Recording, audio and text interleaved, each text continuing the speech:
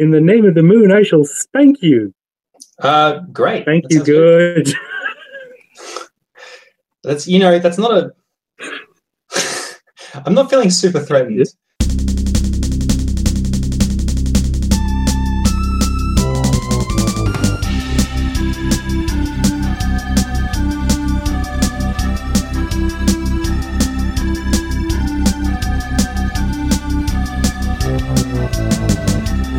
Hello, all you lovely people in internet land, and welcome to episode 51 of Game Life Balance Australia. I am your host, Robert Bailey, and I'm joined, as always, by the man who inspired the character of Severus Snape, Andrew A.C. Yoshimura. Look, I love wearing dark, long robes and hanging about in students' dormitories, accusing them of shit they haven't done. That probably came out. That wasn't. Other than that, though, it's a complete fiction. I was gonna, maybe I thought you'd go stabbing Dumbledore or something like that, but no, you went for the. Is that what happened? I like to think that he just threw away his sword, just got out the old knife, and just went the old Uncle Stabbo. I can't remember. Yeah, that's what it's called now. That's what a knife is called on the streets. Yes, after the notorious knife criminal, Jonathan. We made a promise yesterday that we would be nicer to him. Oh, we're terrible, terrible people, and I blame you. He does a lot of knife crime. Robert that's all I'm saying. Equitus Bailey. There is a little stabbing though. It's a strange spate of stabbings has occurred in, I want to say, Minnesota somewhere. It is, I think it's Minnesota. Yeah. Yeah. It's cold. Wherever it is, it's cold. Fargoland.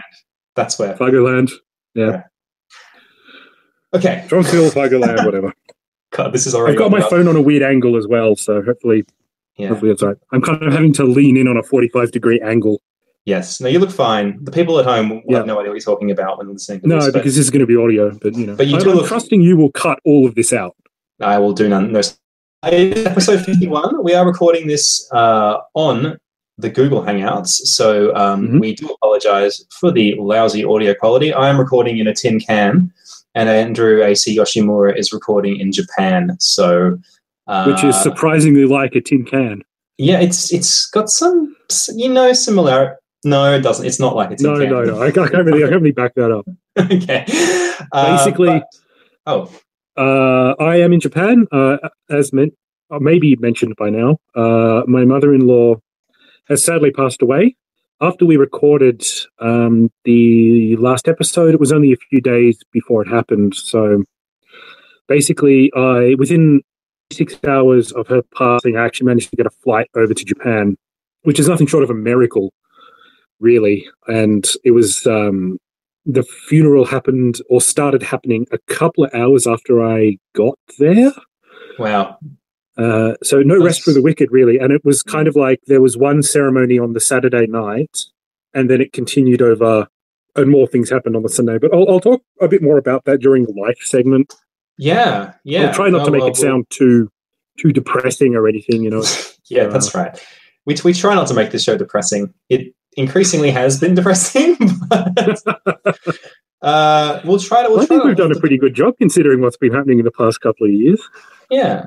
But look at us. We're making a podcast happen across the waves, across the ocean. And that's pretty cool. Yep. I like that. And it's... Go ahead. No, would have been better what? I wanted to hear that at the end of that sentence.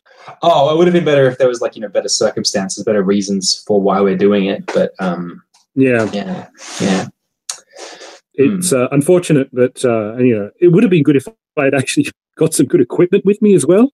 But so long as this is listenable, then I'm going to call it a success, frankly. Because the laptop I have over here is actually, the microphone on it is so shit house it won't pick anything up anymore. This thing's old; it's like 10 years old or something like that. And I thought, I could probably use it to stream, but no, having none of that. So it turns out it's actually easier and better to use my phone. There you go. Which is kind of crazy as well, really, isn't it, when you think about it?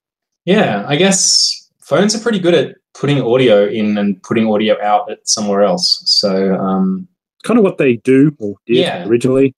Yeah, so I guess it makes sense. But I am surprised that the laptop microphone wasn't like a little bit better. It was just very quiet and I managed to put up the gain on it. Like I did a couple of tests, managed to put up the gain, but it was everything in the background. So there was kind of no point. And like, you know, Japanese houses kind of made of paper. That's what I've heard. At least a lot of the doors, which don't stop a lot of sound from coming through. So, you know, and everyone in the house to be quiet. Not that there's a whole lot of us, but, you know, there are other things going on around me. Strikes me that it would be very difficult to be a stoned teenager in Japan. Like, you know, like I can't... Oh, there's no such thing. Yeah. Like if a very small amount, you're going to jail for a long time. I just mean like trying to smoke a bong in my room with my parents next door and it's all paper and such. Probably not conducive to a life of stonerhood. I don't think Rob would have, like Japanese Rob-san would have gotten away with that one.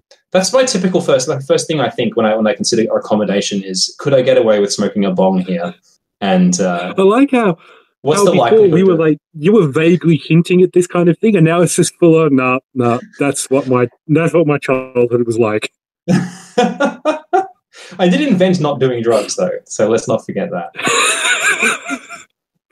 You did a very poor job at it, I got to say. Look, someone has to. Anyway, speaking of our childhoods, yes. Segue. Thank you. Horrific, because we are actually doing a game from an IP, which is very near and dear to the both of us. In fact, it's kind of how we met. That's right. Yes. Not through the game, but through Asterix. Yeah, Asterix for the Master System, a system that you and I both owned when we were little boys, and we also owned many an Asterix comic book, didn't we, AC? We both had a little stash of Asterix books. I tried to own Asterix. There's kind of a famous story of like I just wanted one to call my own because all I was doing was borrowing them continuously from the library. And reading them over and over again. And for one Christmas, I said, I really want an Asterix book. I really want an Asterix book. And they got me a picture book of Dogmatics, which wasn't even a comic. It just was just pictures with like, you know, paragraphs about the adventures of Dogmatics. And that was it. And people? Really? Oh, dear. That's one of those like bad Christmas presents that just lives with you forever. Like just, yeah. Yeah. They're bad. Put that it's in the trauma safe, along with many other things. Traumatic childhood. Didn't get a Christmas present that I wanted once, but no. You and I met in grade 2 or 3 back in 1989. That's right. Taylor Primary School. Just after I'd moved back from Sydney, I do believe I was around a lot as a kid. Ended up in Canberra, in Canberra, the suburb. Yes. Rich diversity, bogans. I live by my extremely cheap bourbon and Coke. Your Woodstock and bourbon and Coke. It tastes like Australia. Yeah. Yeah, that's... I don't really want to come back now, actually. I'm good over here. So, yeah, you and I were really big fans of Asterix. Now, I think you actually had some that your dad had given you, or that they were possibly that from your dad's.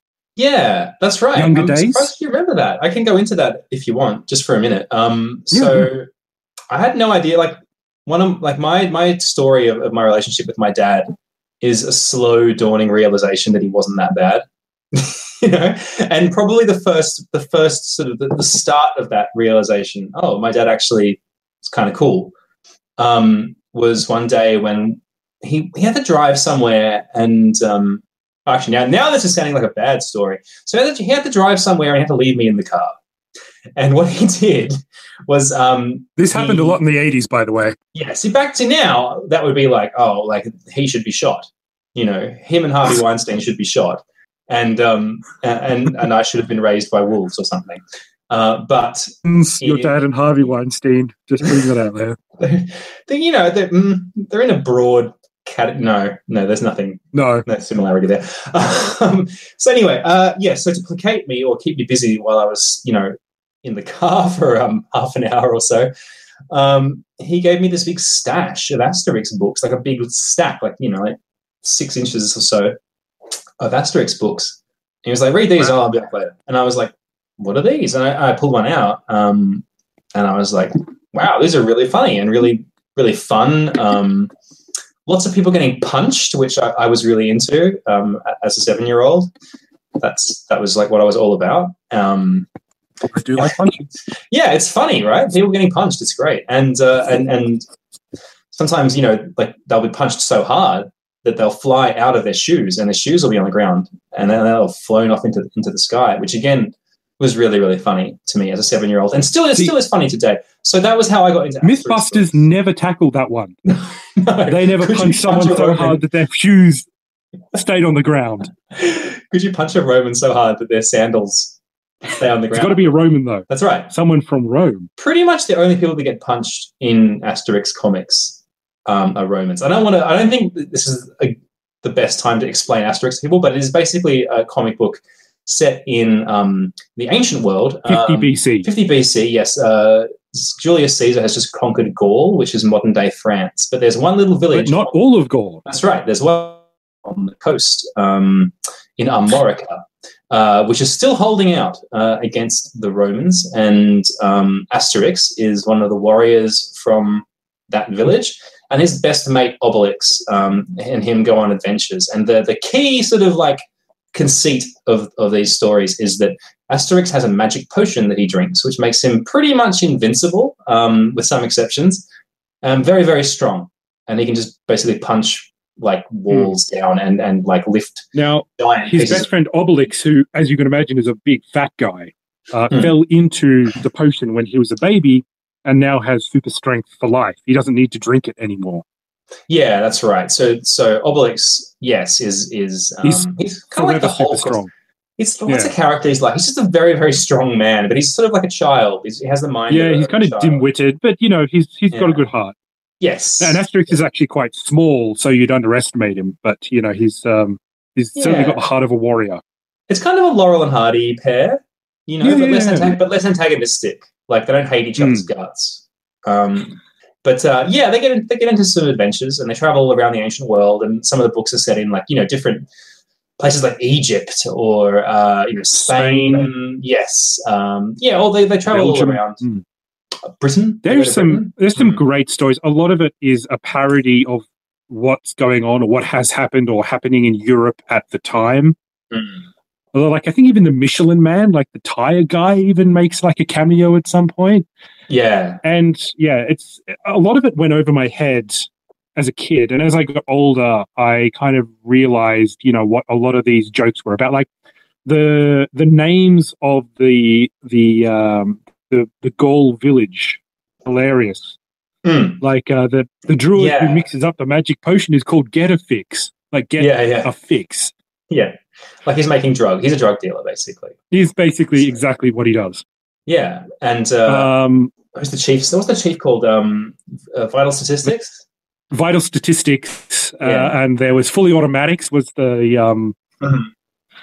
These great joke names. Yeah. Yeah. Like joke ancient world names. And I think Asterix Blacksmith, pretty much took that to the best job of that. I've seen lots of people try and do the whole, like, like Biggest Dickus or whatever, but Asterix really was very, and this very was the English translation as well, so obviously we didn't mention that. It's Belgian. It's a Belgian comic. We should have said that up front. Yes, it's not English. It's originally written in French or Belgian, I Belgiumese. Suppose. Yeah, Belgiumese. All right, so the game itself was released in 1991 for the Sega Master System. Yes. There is actually blessed little online for the most part about this game. Like for the fans of Asterix, it was very, very popular. But because Asterix is a very European-focused sort of thing, there wasn't a lot written about it, by the American publications.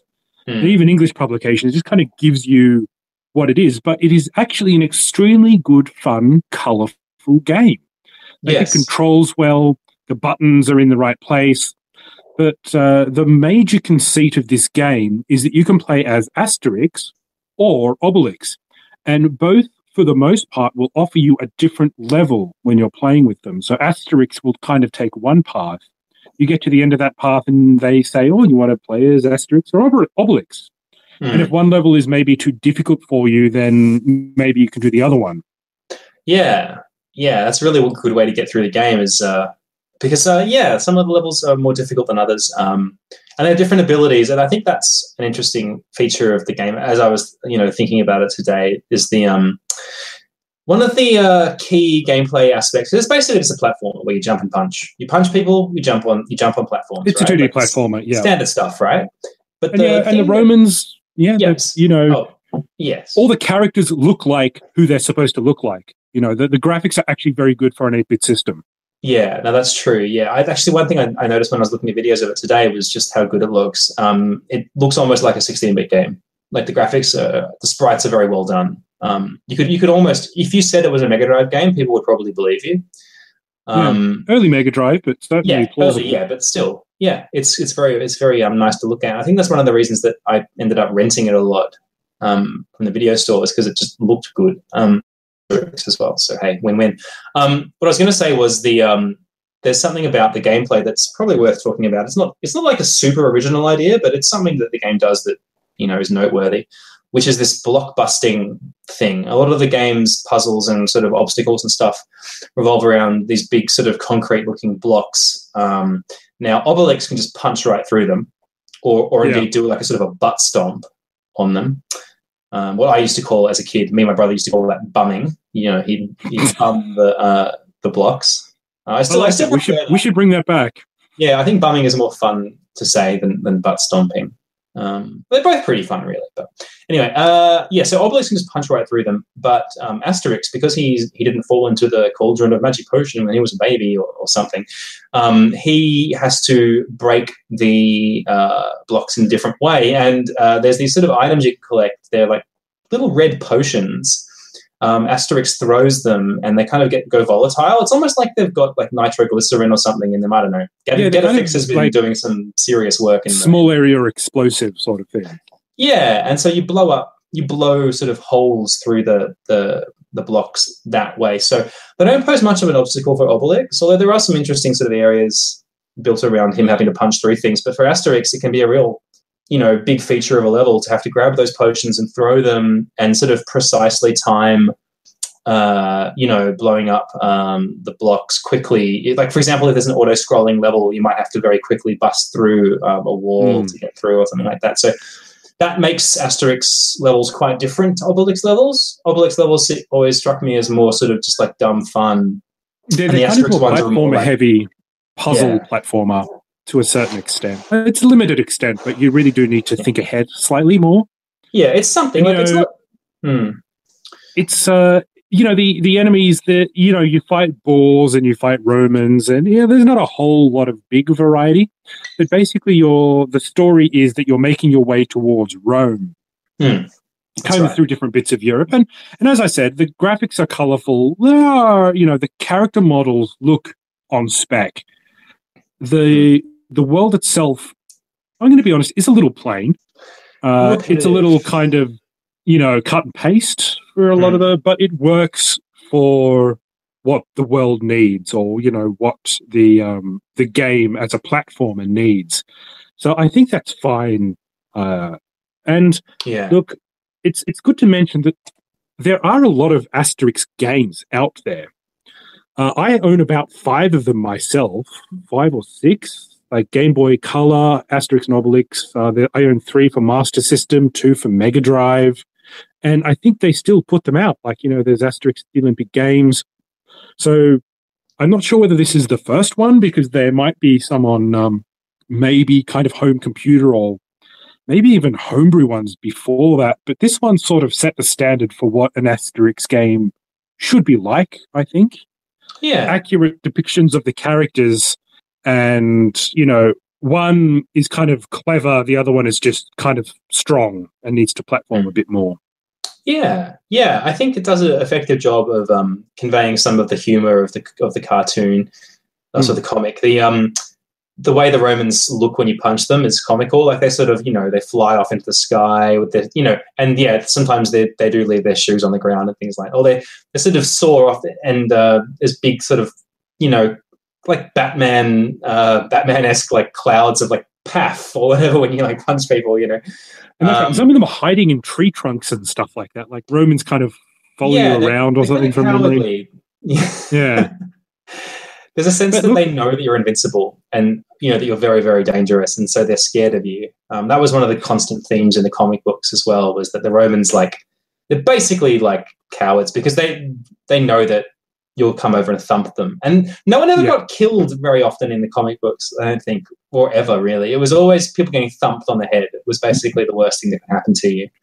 Yeah. Which is what you want out of an Asterix book, really. You don't want to see a whole lot of people like picking up the, half of their face. Wouldn't it be just like, oh god, you punched me so hard, my face fell off. Friggin' crazy if like Asterix and Obelix just went to one of those like Roman camps, like I don't know, Londinium or whatever, and just stabbed the centurion in the face, just left him bleeding in his tent. What did I do? I didn't do anything. I just signed up for a 5-year tour. Suddenly just got real. This war just took its turn for the nasty. We'll go to the last level. Spoilers, the last level is different from the other levels. Mm-hmm. It is a chariot race, but it's kind of more of a runner. Like you're constantly auto-scrolling running and you have to leap over obstacles and beat the other chariots to the end. Yeah. Where you rescue, I think, from memory, and like Rob and I chose this game because we'd both played it a lot, but it's been a little while since I've played it, as I don't have access to a master system over here in Japan. But I think you rescue Cacophonix, the bard. Yes. Is that correct? Oh, no, the druid is the one who's been kidnapped. So it's, you're looking Oh, is he the one? So I think... Mm-hmm. And then after that, you have, at the end of every Asterix comic, they're all sitting around like having a big banquet, and then the bard is always tied up because they don't like his singing. And I think that is the end screen of this one as well. So it kind of fits together perfectly as an Asterix game. Yeah, perfect. It's the best way to end it. And because I remember beating the game as a kid, because I rented it so damn much. And when that title screen came, that end credits screen came up, I was just like, yes, well done. Yes. Because that's the only way it could end. It had to be the feasting scene. So yeah, there was no, I mean, like the people who made this game really knew Asterix comics and put the appropriate amount of love into it. So the other thing I should mention is that you get unlimited continues, which is why Rob and I were able to finish this game. There you go. That's the real reason.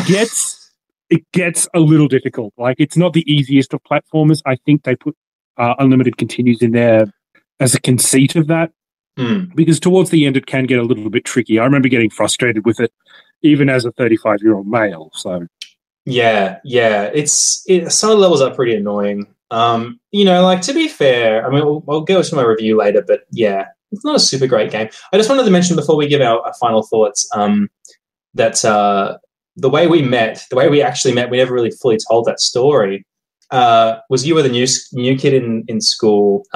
You were hanging around in the courtyard. I can't remember whether it was like after school or at lunchtime or something. And you had made a wooden sword because it was the 80s and kids were allowed to have wooden swords at school. And you were sort of the 80s. You're allowed to stab people with wooden swords. Yeah, it was a fair game.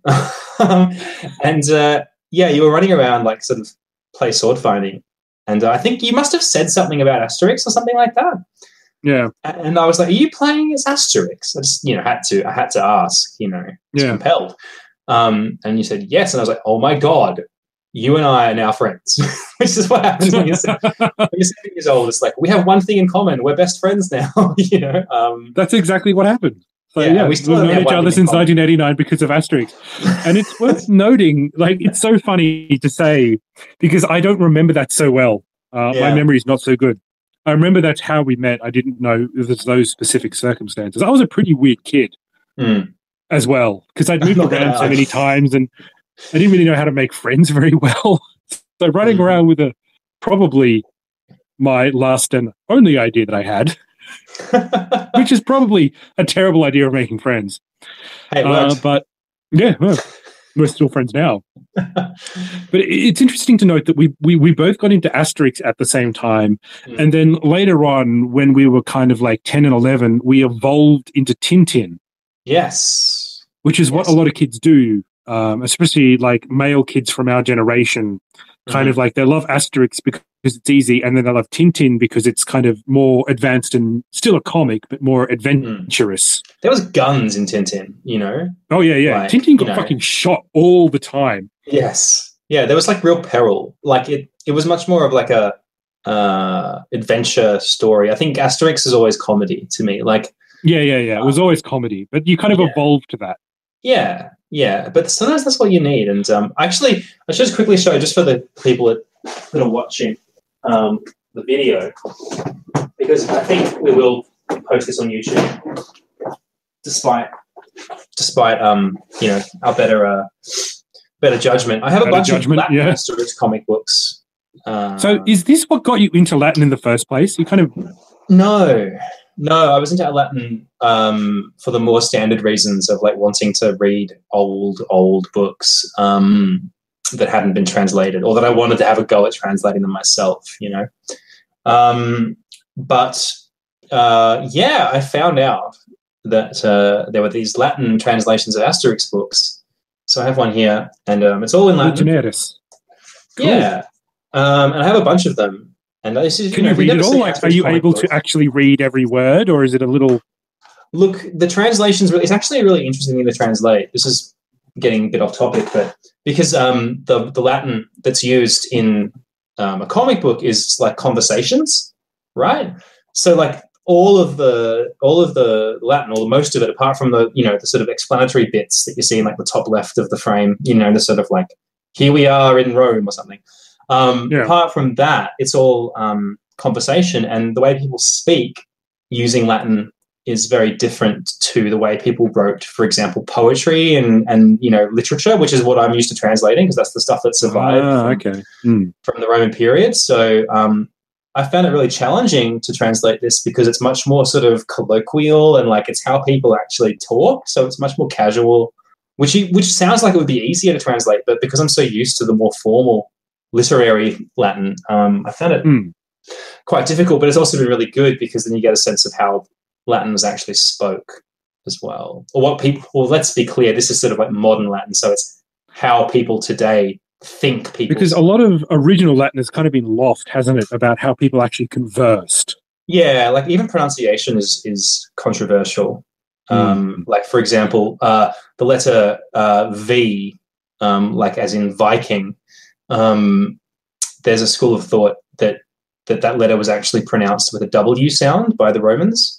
Viking. So Julius Caesar's famous Veni, Vidi, Vici, I came, I saw, I conquered, would actually have been Weni, Weedy, Wiki, which doesn't sound quite as good. Like it belongs on a cereal box. Yeah, it's not as good. But anyway, there you go. So all right. So what would you recommend giving? What would you say about this game? Do you recommend that people give it a go? Oh man, it's pretty obscure. I mean, it's hard to sort of say drop everything and go and play this. It is a good game. I mean, I sort of feel like it's a 3.5 out of 5 kind of a game. It's not super great, but you could do worse. And I certainly enjoyed it. And I think the Master System library perhaps wasn't the strongest library back in the day. So I did end up renting this one a lot because it was one of the better games that was at the video store, according to my tastes anyway.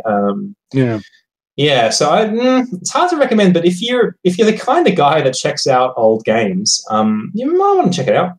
But it's hard to give a full go play this now type of review, really. Where do you land on that? Look, I think if you own a Master System and you're a fan of Asterix, then it's kind of something that you probably should own or at least play. That being said, if you don't own a Master System, and God knows there's fewer and fewer of us every day, give this one a miss. As an Asterix game, it's good, but even if you are a big fan of Asterix, it's not essential. It's just a bit of a fun time. So, as as rose-coloured as my nostalgia glasses are for this game, I do love it. from a personal point of view, I don't think you really need to play it unless, you've got a Master System and you have the means. Yeah. So I guess that's Asterix for the Sega Master System 1991. I guess Game Life Talk. Yeah, let's talk about our games in life, shall we? So, Rob, I've got lots to say today, but I'm going to let you go first because I'm just that kind of guy. Sure. Because I know you've done nothing with your life. It's January. You're a loser. You've got your Woodstock bourbon and Coke on a Saturday night, recording a podcast. Yeah, drowning my sorrows, like the sad, separated husband that I am. You know what? Rob and I were meant to go out last night together. Like we had this plan to actually go out and hit the town. Yeah. A bit. And I was really looking forward to that. Cancelled because obviously I was in another country, which is a legitimate excuse. It's hard to complain when someone last night kind of thinking, being there for the old bastard. Yeah, it would have been fun, but I'm sure there'll be other opportunities. I have been doing things. Thank you very much, Mr. Accuser of Loserness. That's totally the name of this episode, by the way. Accuser of Loser. Sure. All right, we'll go with It's alliterative, so it's good. Sometimes I have trouble finding names for these episodes, so that's good. I'll do that. I'll just tell one story because it's so noteworthy. So last weekend, I was a free agent. I can't remember why. Meg took Ruby somewhere or something was happening. Can't recall. Anyway, I didn't have to look after Ruby last weekend. So I was wondering what to do with my time. And then without your old pal AC there, Yeah, that's right. Life is pretty boring. What do I do? I guess I'll just go camping. So that's what I did. You went camping. Yes, which is super uncharacteristic of me. Yeah, it is. I don't think people know how uncharacteristic. Like, I didn't know this. I'm learning this for the first time right now. Yeah, this is new. You know how to camp. I did a camp, I think, and I didn't die. Who did you go camping with? With my good self and 4 very curious kangaroos and a dude who I believe his name was Colin. Okay, Rob, I have a question. Were you camping in your backyard with a hobo? It's okay. We've all been there. Sometimes you just got to camp with a hobo. That's just life. Hobos need love too. Sometimes that hobo camping card just gets pulled, and you gotta follow it. You gotta go with it. Colin the Hobo. He's my new favorite Game Life Balance Australia character. So Colin the Hobo. So what happened was, I'll just quickly try and cover this. Right. I think it was like Thursday night or something like last week. So this was a while ago.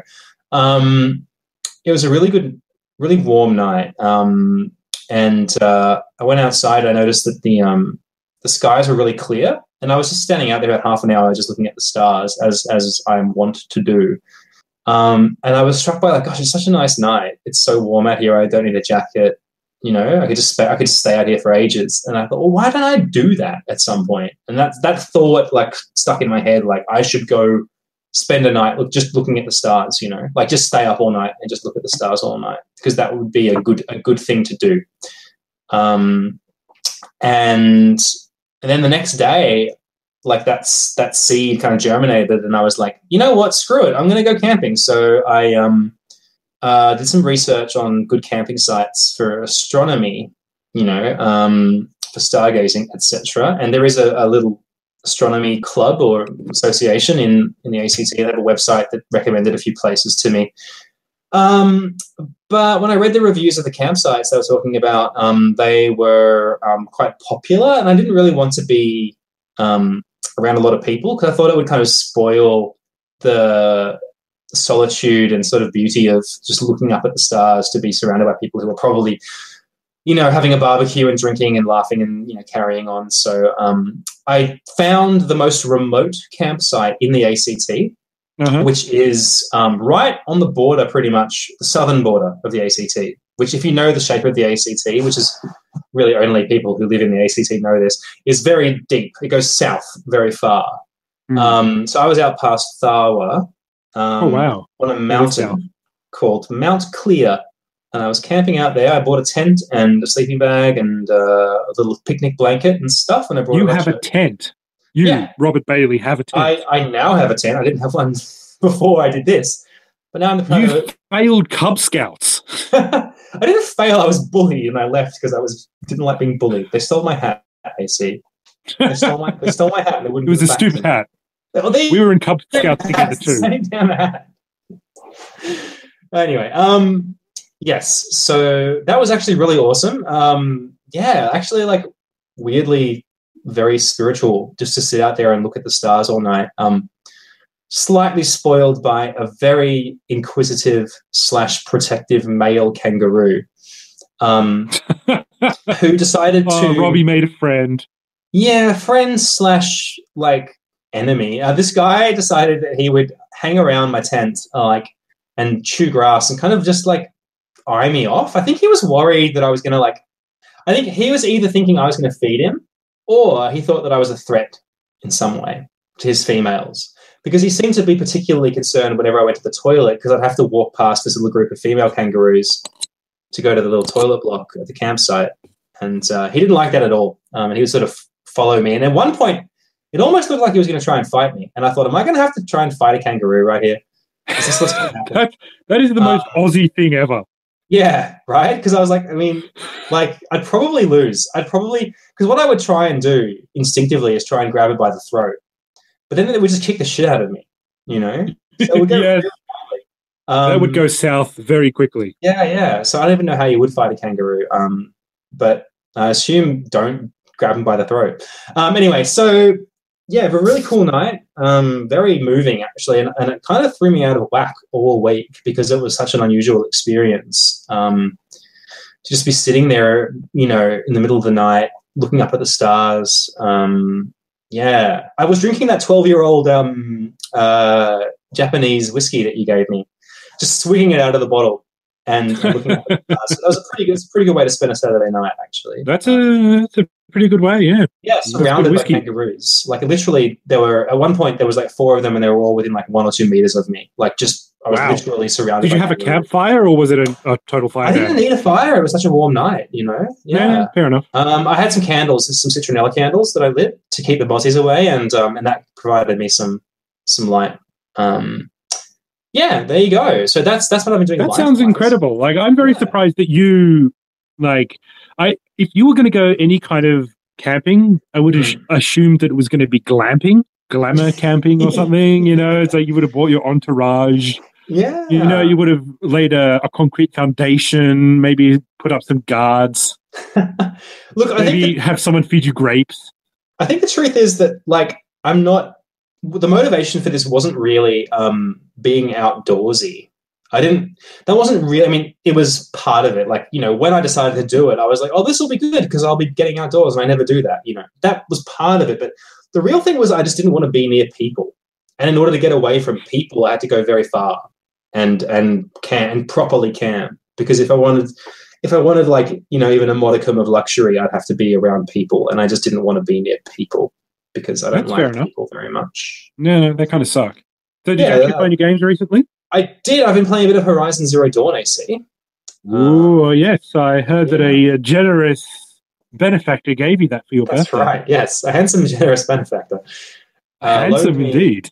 Yes, he's a charmer. Watch out, ladies. Lock up your daughters. He lent me a game, and it is a pretty good game so far. I've been enjoying it. I gave you that game, actually. That's yours to keep. Yeah. Oh, thank you. Yes, sorry. I keep forgetting that it is actually for keepsies, as they say. It's for keepsies, not for Lindy's. You can That's right. Yeah, I haven't played enough of it to really give a full review. But so far, so good. It seems to be pretty much like an action RPG. The RPG elements are pretty light. Shadow of Mordor. It's interesting playing it after having played Uncharted 4, actually, because it has a lot of climbing, and the climbing is pretty much Uncharted climbing, which is good. You know, I like the Uncharted climbing. I mean, it's made by it's similar studio, maybe. They're both Sony exclusive, so I'd imagine there'd be some kind of crossover there. It is like, I mean, if you're not familiar with this game, it's set in some sort of like post-apocalyptic future where robot dinosaurs are a thing, and no one knows why, but I'm sure the game will reveal why as you play the game. It's one of those things that I love the look of the story and the look of the world, but the gameplay wasn't Zelda. I'm just going to be honest and say it wasn't Zelda. So it crossed your path at the wrong time. I think. It really did, yeah. Yeah. Because it is like when I'm playing it, I'm like, oh man, I can see how people would compare this to Zelda. Because it is the sort of open world. You gather resources, you do crafting. And it came out about 2 weeks before Breath of the Wild. So everyone was really into that game for 2 weeks. And then Breath of the Wild came out and it didn't really stand a chance, which is a bit sad because it sounds like a good game. But yeah, it's very good, actually. One thing I'll mention, because I'll go into more detail probably next episode, but the opening sequence of the game, I don't think it's too much of a spoiler because it happens like straight away. You are a female protagonist called Aloy, and the start of the game sort of shows her childhood and stuff. She's an outcast from her tribe, and she's raised by another outcast. Man. It's not really her father; he's like her adopted father, I think, from what I can gather. But that sort of like father-daughter relationship was a really important establishing game. This like idea of like the old masculine figure that teaches the female about life and stuff like that was really powerful, and it gave me the feels, AC, because I was thinking about my daughter and everything. And yeah, at some points I was like, this is actually getting to me in a way that that I think it probably wouldn't get to anyone who wasn't very specifically a father of a daughter. It probably wouldn't have the same impact to anyone else, but because you and I are fathers of daughters. Why in particular? I just, perhaps because he's alone and he's sort of like having to teach her stuff himself. That really resonated with me. So that was quite effective storytelling, despite the fact that some of the cutscenes are a bit stiff and the characters' faces are not so great at animating. When you compare it, because I just played Uncharted 4, so it's quite noticeable. Are they in game though, or are they pre-rendered? No, in game. Okay. Yeah. Oh, I'm not sure whether they're pre-rendered. Actually, they might be pre-rendered, but nevertheless, it's not quite as it's in-game engine stuff. But it didn't quite do it for me. But the plot is good, and I'm interested. I'm curious about the robot dinosaurs, of course. So I'd really like to hear your thoughts as you continue going forward in this world. Actually, maybe we can give it a review at some point. Yeah. If by just the game life segment, if not for the actual featured game, because I'd be very interested to hear about it. Mm-hmm. Yeah, well, I'll report back with more because I will keep playing that one. Cool. And what about you, AC? You've probably been doing a lot of living, maybe not with kangaroos, but yeah, there's a distinct lack of kangaroos here, actually. Yeah, look, after Tereko passed away, basically I hopped on the very first flight that I could back over to Japan. And things happened so quickly, and I was very lucky to get time off of work. I managed to get 2 weeks of carer's leave after signing numerous, things and stat decks and stuff like that to say what had been going on. So I did make it an hour and a half before the main ceremony started. Man, cutting it close. Timing, AC. Yeah, something that I excel at, and also gives me great anxiety if I don't make it. Oh man! But I did. So, Japanese funerals are a very intense kind of affair. So the body is actually kept at home, at the person's home, for a few days. Mm-hmm. And there's dry ice around them, and they have like a satin sort of cloth over their face. Yeah, right. But you go in there, and then you lift the cloth, and then you pray to them, and wow, and you say hello and goodbye, which is what I did when I was there, and then people come over, and they clean the body, and you have to help kind of do that as well. Yeah, and then they dress them in special robes and then put them in a special and then transport them to where the ceremony is going to be. So she leaves the home, and that kind of afternoon, night sort of thing was like for friends. So a lot of Maria's friends who she knew and a lot of Teriko's friends kind of turned up, and there was like a Shinto ceremony there, which there's a lot of chanting, and it's big and it's very ornate, and there's lots of flowers, and there was like this kind of like a big portrait, recent photo of Teriko before she got cancer. Right. Yeah. And then she stays there. Then you have kind of like a traditional Japanese feast, and then you go home. And then the next day is mostly for family. So the next day we went there, and it was kind of a little bit of a repeat of the day before, where it was a lot of there was a lot of Shinto chanting. You have to put some specific incense, and you have to kind of touch it or think about it and then put it in like a burner 3 times, and it kind of gives like a waft, and everyone does this. What I didn't know until I got there is because of the way Japanese families are structured, I was second in command. Oh dear. So this is fine. Like I've done this before for my father-in-law. But basically I was front and center for everything and was paying very close attention to make sure I did everything right, because there's a lot of tradition in these ceremonies. Yeah. Luckily, everyone knew that, that I was a foreigner, and, gave me, enough leeway and everything like that. And other people were looking after May, which was really good. It's very, very emotional, very intense. And this is the life segment of Game Life Balance Australia. Totally. No, sometimes life isn't like super funny, sometimes it's real, no. And it's something that I'm very proud of as a Yoshimura, that I was there for that. And we go to the crematorium, and then you say one last goodbye, and then the cremation happens, and then they lay out the skeletal structure, or what's left of it, and then you all have to use chopsticks to pick up like 2 people at a time for one bone. Wow. And then you put it in the urn, and then it gets kind of crushed up. So it's intense. My second time doing this, so it was a lot less. I was a bit more used to it by this stage, and I knew what was expected of me, because last time was so quick. That I was just thrust into the situation where I had no idea, but I was a little bit more confident this time. Yeah. But what happened was, after she was placed in the urn, they gave the urn to me and wrapped me up in like a white linen kind of shroud, so I could take her home one more time.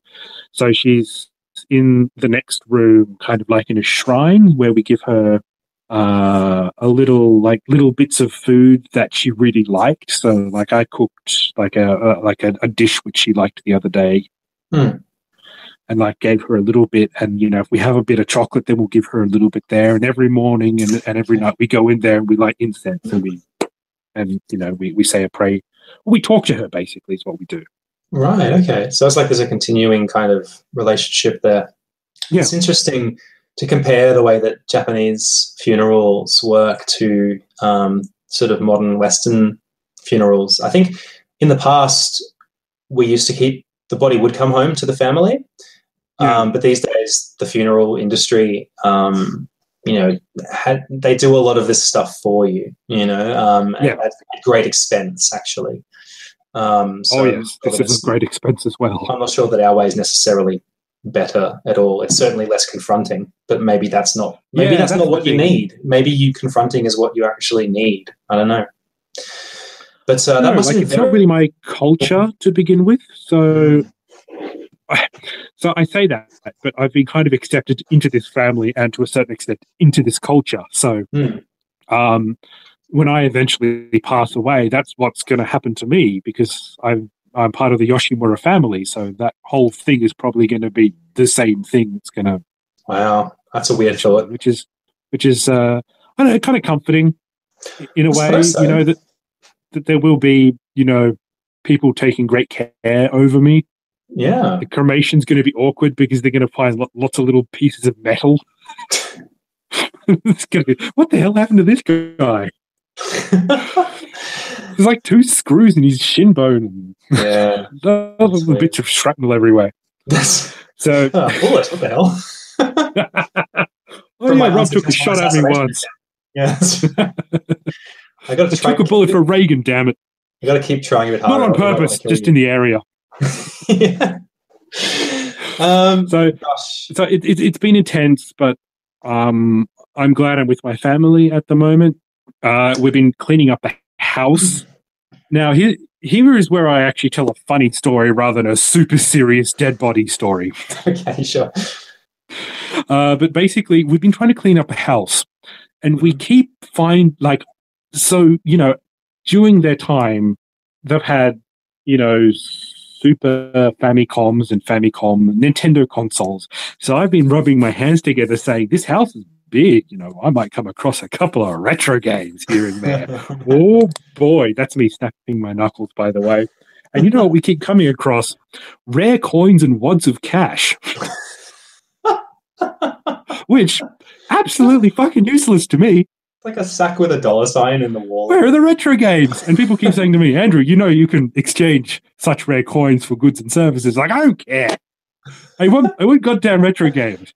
Where are the Famicom games? The joy of discovery, of coming across like the Dead Sea Scrolls of video games and being like, look, I found it. So my father-in-law used to work for a bank, so he got a lot of commemorative coins and stuff like that. And we keep finding them everywhere.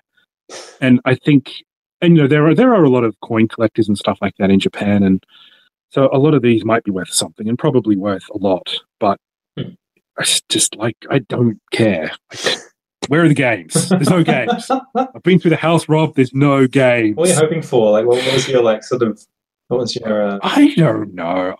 You know what? I did actually find a box for Famicom Super Mario. So the original Super Mario Brothers. I found the box. No game inside, but it had the manual. That's so frustrating. Yeah. But it's all right. I already own that game, and it's like a 300 yen game. So really, neither here nor there. But all right. I think that's what I've been using to cheer myself up. Sure. A bit, you know, is the hope that I can find some stuff. So I haven't actually been playing many games. That's fine. Did you do anything on the flight? Did you bring any sort of plane games? Or See, that's the thing. I bought the only console that I bought this time was my Vita. And that was actually because you and I were playing Dragon's Crown before I left.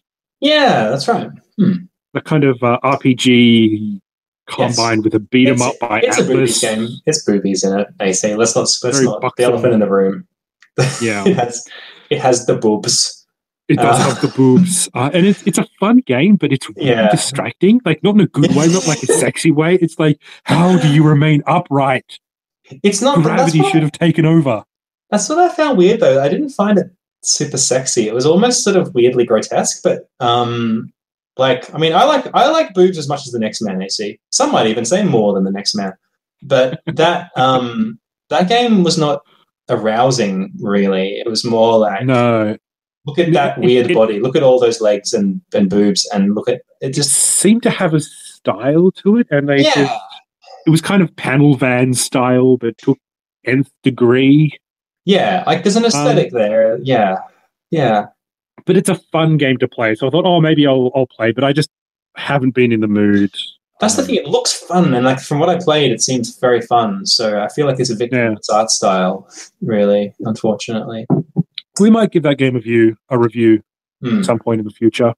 Yeah. I was going to say that today I did actually manage to get out of the house, and we went to Takasaki to try and sell some of the things, like, you know, old bags and clothes and, you know, just stuff we've just found around the house that, God knows, there's 30 years of junk around here. So I did actually get to go to a Hard Off. Which is the kind of the recycle shop, and a shop which I'm particularly fond of called Mandashoten, which is where I got my Switch from.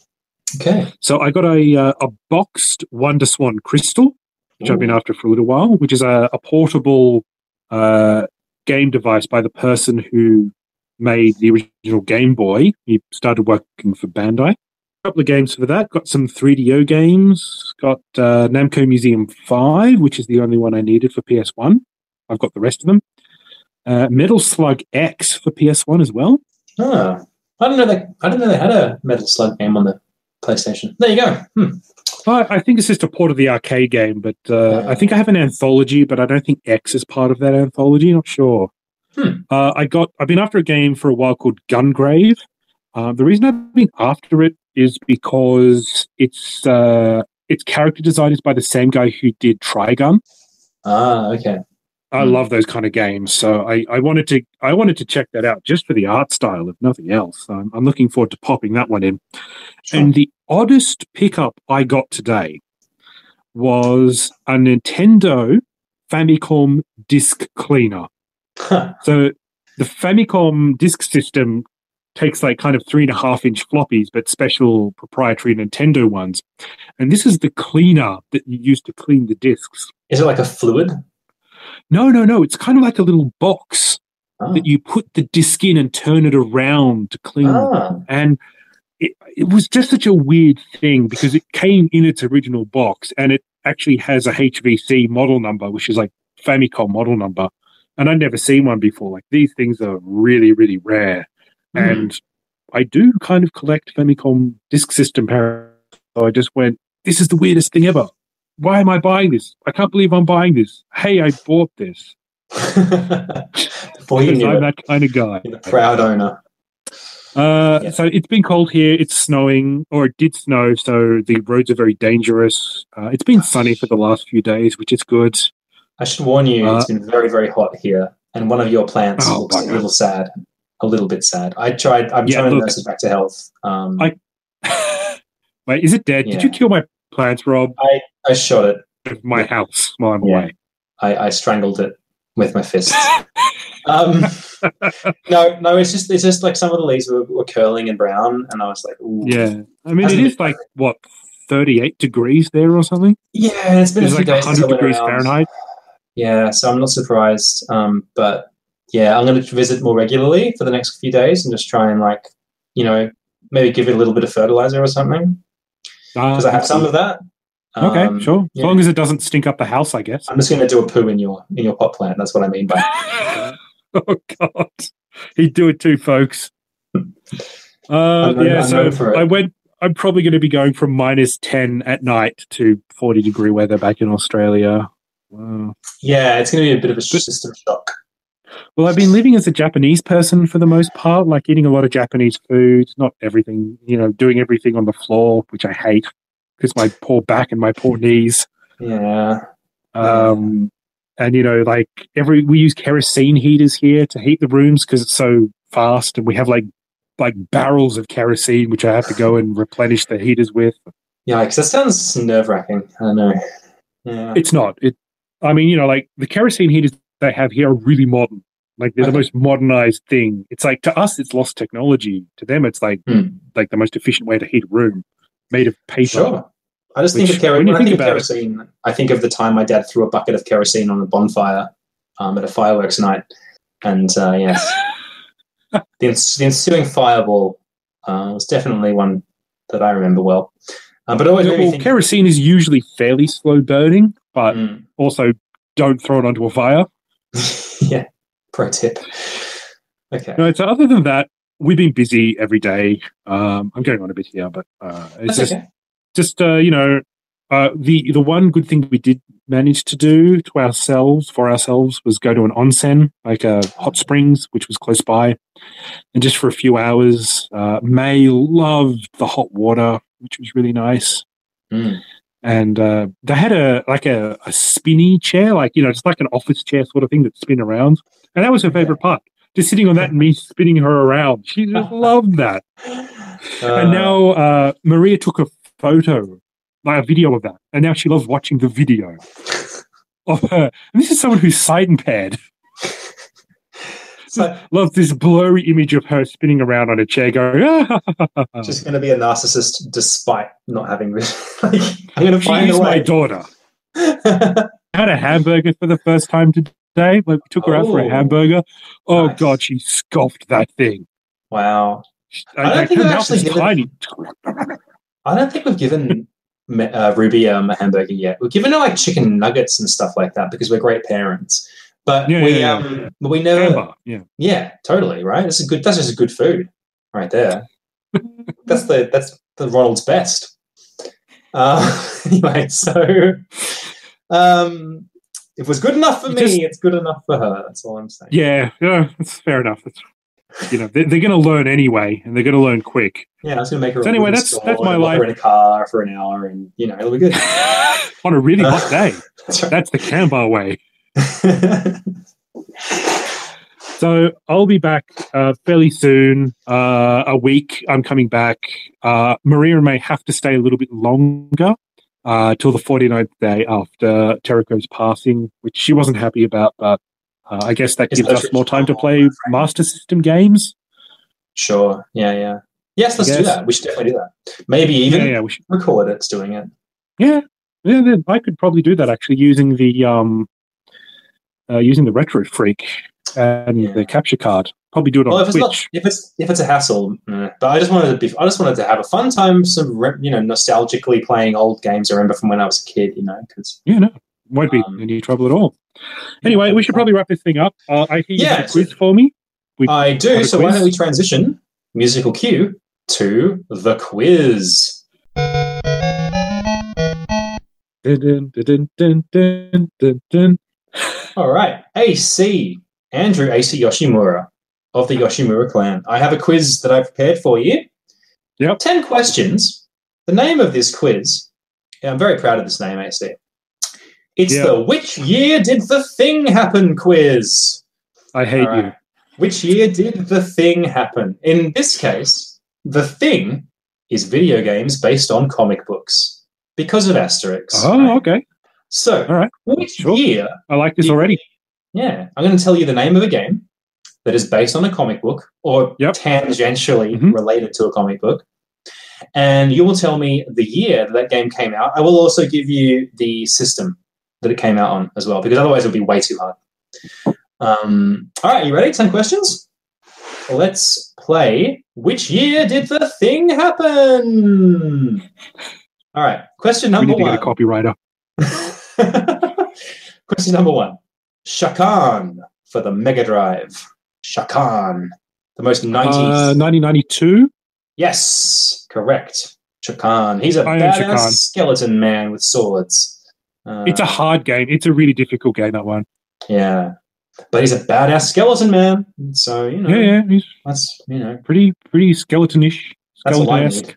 All I knew was I liked the cover art. I thought the box art of that game looked super badass when I was a kid. I never played it. So, anyway. Question number 2. Dick Tracy for the NES. Now, there's been a lot of Dick Tracy games, but let's talk about the NES version. 1990. Correct.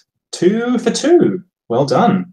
Yeah, the Dick Tracy for the NES is a notoriously crappy game. I think the AVGN covered it at some point. Yeah, it's not a great game. It's not the worst game. I don't think it's as bad as they made out. It's just not. It's just annoyingly hard, I think. Yeah.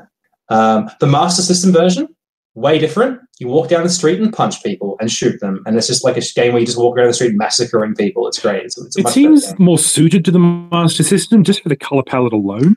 Yeah. Like if we're talking about the Warren Beatty film. Yeah, because there's a very colourful film, and the NES is not a very colourful console. No. Master System, though, make you go blind. Yeah, that's right. Yeah, it's very high contrast. Question number 3. The Flash for Game Boy. The Flash. Flash for Game Boy. 1993. Oh, close. But I suppose they were all going to be pretty close. 91. So pretty early. 91, okay. Yeah. The Flash. Never played that game. I'm going to wrap it up for you because I think I've been going a bit easy on you, AC, because out of all the people in the world, you're probably the best equipped to handle this quiz. So here's a difficult one for you. Garfield, Winter's Tale for the Amiga, Atari ST, Commodore 64, and ZX Spectrum. In other words, early PCs. I'm going to guess 1987. 89. 89. Sorry about that. Fair enough.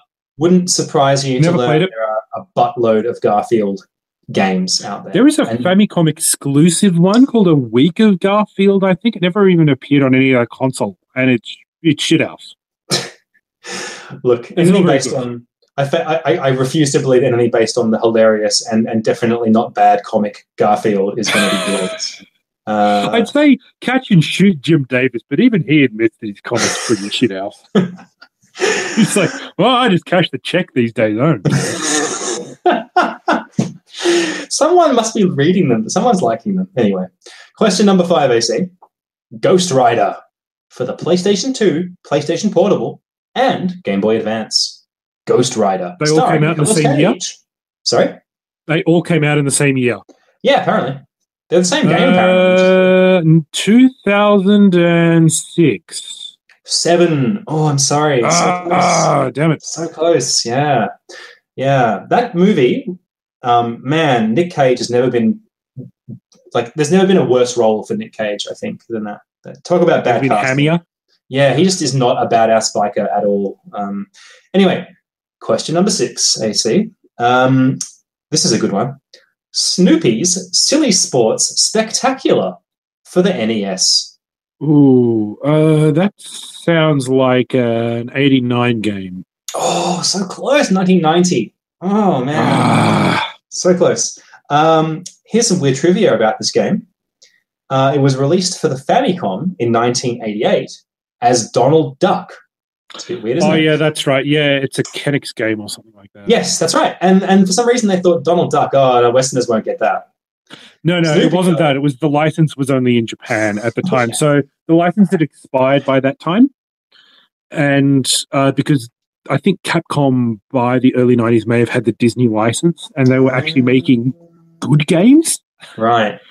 And the people who had the license before, I've got some of those older games. They're not for the Famicom. Yeah. They're not. Apparently that game is just a port, like a reskin of an old Commodore 64 game called Alternative World Games, where you play games like Log. Doesn't surprise me. With stuff like that. Cabotos and that sort of thing. Question number 7. Marvel versus Capcom for the arcade. When did the arcade Marvel versus Capcom come out? Oh, bloody hell. 19... Ooh. I used to love this. It's either 95 or 96. Maybe 94. I'm going to say 95. 98, actually. Yeah. 98, really? Was that late? Yeah, that late. Okay, all right. I think I'm getting my wires crossed here. Probably there you go. Yes, that's an important sort of late fighting game, I would say. You know, after it did mix it up a bit because you could have 3 people on each team. Yeah, I think it sort of was a bit of a new lease of life for that genre that was getting a bit stale at that point. Question number 8. Batman, because there has to be a Batman game in this quiz, right? Batman, the animated series for Game Boy. Oh, for Game Boy? I threw this one in for you because I know you like the animated series a lot. So this is a special one for you. Not that I think you'll get it necessarily, but just because I thought you might like me even mentioning that thing. 1993. Correct. Points to you, AC. Yes, apparently it only came out for the Game Boy. So, I don't know. I've never seen it. I don't know what it is, but that's a game. There are a couple of Batman animated series, Batman and Robin and a couple other ones. Okay. I think there was a Mega CD game.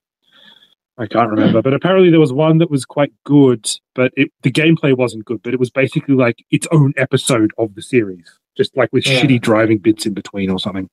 It's hard to remember like just how popular that show was. It was very influential. That was a good show. Like it really pushed forward Western animation a lot.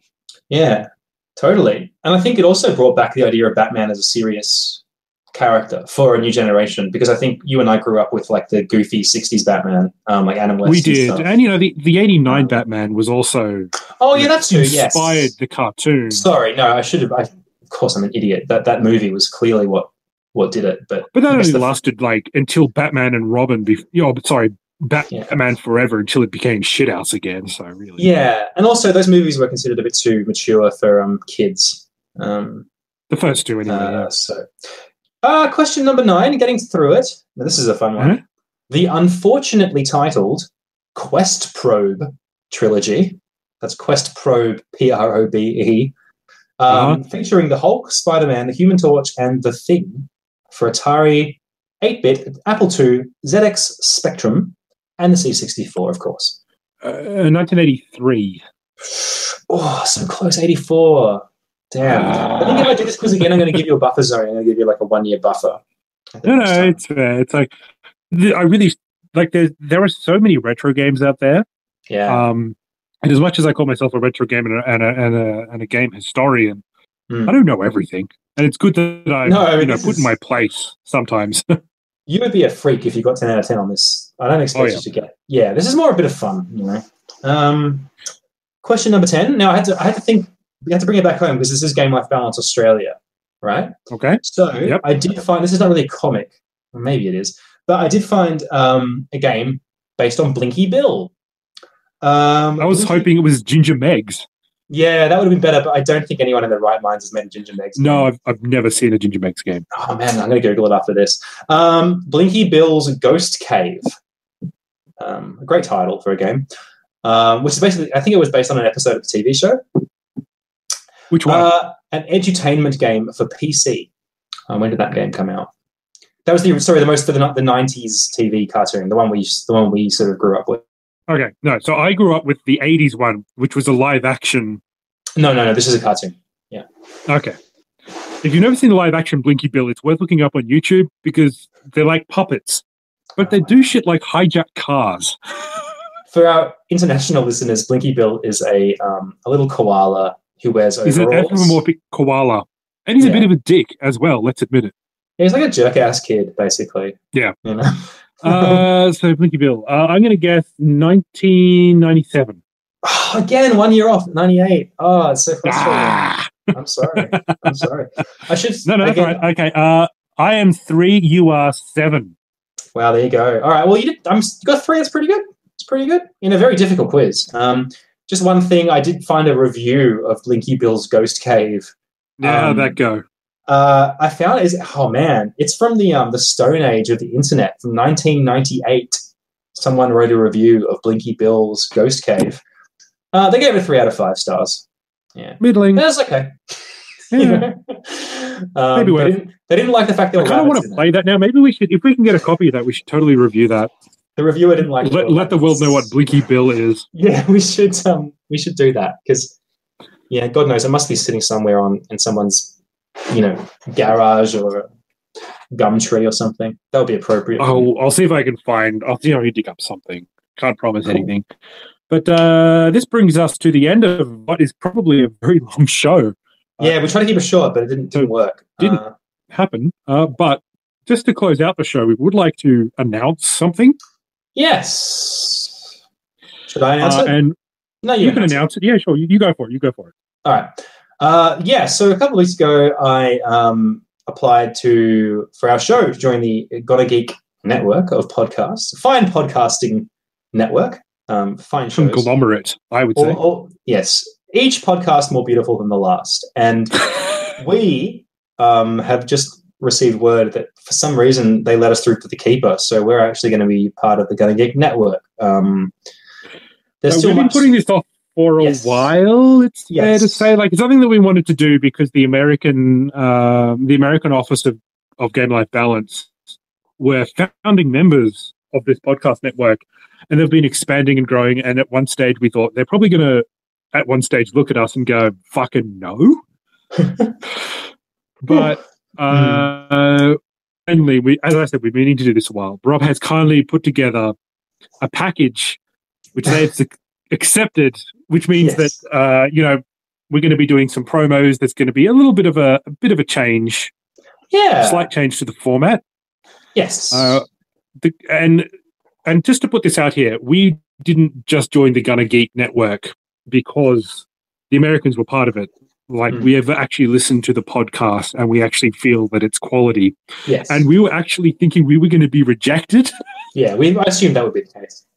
Rob and I were kind of looking forward to like bad-mouthing them because we were going to be rejected. But it turns out we've been accepted with open arms until they actually listen to us, which probably means that we need to curtail the swears a little bit. I think we should tone it down. I think we should tone it down. Yeah. I don't think it... Look, yeah. Sometimes mistakes happen, AC. Sometimes people talk about sexually assaulting what can I say? Animals, and sometimes bad jokes happen, especially from your end. And hey, you're lucky I'm in another country, bucko. Yeah, I know. That's why I get to be so flippant. But yeah, look. Keep an eye out. We'll probably be the format of the show might change. There's still many things to sort out before that becomes like fully official. Yeah. It's not like that. You're in. You it's all magical, and we still need to do a lot of stuff before we can get up to that point. Yeah. With me being in another country at the moment, it's a little bit difficult because Rob and I always record together unless circumstances are against us, and this is one of the few times where Rob and I aren't recording together. Yeah. Actually. Yeah, so I'll follow that up. We'll have to arrange time to actually do one of these with some of the good folks from Gunner Geek Network, just to talk about the minutiae, the details of how the ins and outs. Work. Yeah, the sign my soul away to the devil and all that good stuff. Can we dress up as to be clear, it is real bogans and just like really use our Australian accents? I think go down, fucking knock him, mate. Yeah, cheers. Thank you very much. We'll just turn the Aussie dial up to 11. I'll just have like a cork hat with the corks dangling. Just one of us is always humming Waltzing Matilda. If the other one's talking, then they have to take over. I'll just occasionally just stand up and just fire a shotgun out the window, and they'll never be explained why. The irony is we don't allow guns in our country. We are very much. I mean, to be clear, you don't actually need to go to Australia to experience Australia. You just need to go sufficiently far south in North America, and you'll eventually start to feel that Australian vibe. Like there's a lot of broken glass on the side of the road. There's like bullet holes in the signs. A lot of churches. Just hire an NES game called Bayou Billy. Yeah, pretty much it. That's pretty much it. Yeah, yeah. All right. Well, let's wrap it up with that. Thank you very much for listening to Game Life Balance Australia, the Australian edition of the Game Life Balance podcast. You can find us on the internet at gamelifebalanceaustralia.com. I am at ProdTally on Twitter. And for some unknown reason, the GLB Australia account again, and it is hilarious. And we've hired someone with great writing skills who is going to keep that channel alive with gusto. We have an intern. Yeah. Actually. Yeah. Name's Kevin. We should give our intern a name. Kevin. Make some sandwich. Yeah. Colin the hobo. Yeah, Colin. I didn't mention Colin. He was just a very nice man who I met at the campsite and probably was worried. Was he naked? No. He was probably more worried that I was going to murder him. Like when I sort of sized him up, I was like, yeah, he's the one who's scared of me, not the other way around. So, that was fine. He was a nice guy. Talked a lot about skiing. Anyway, yes. Visit the Americans, the American office at GameLifeBalance.us. Great blokes. Look great. Knockabout bunch of blokes. Awesome guys. Each more beautiful than us. Sorry.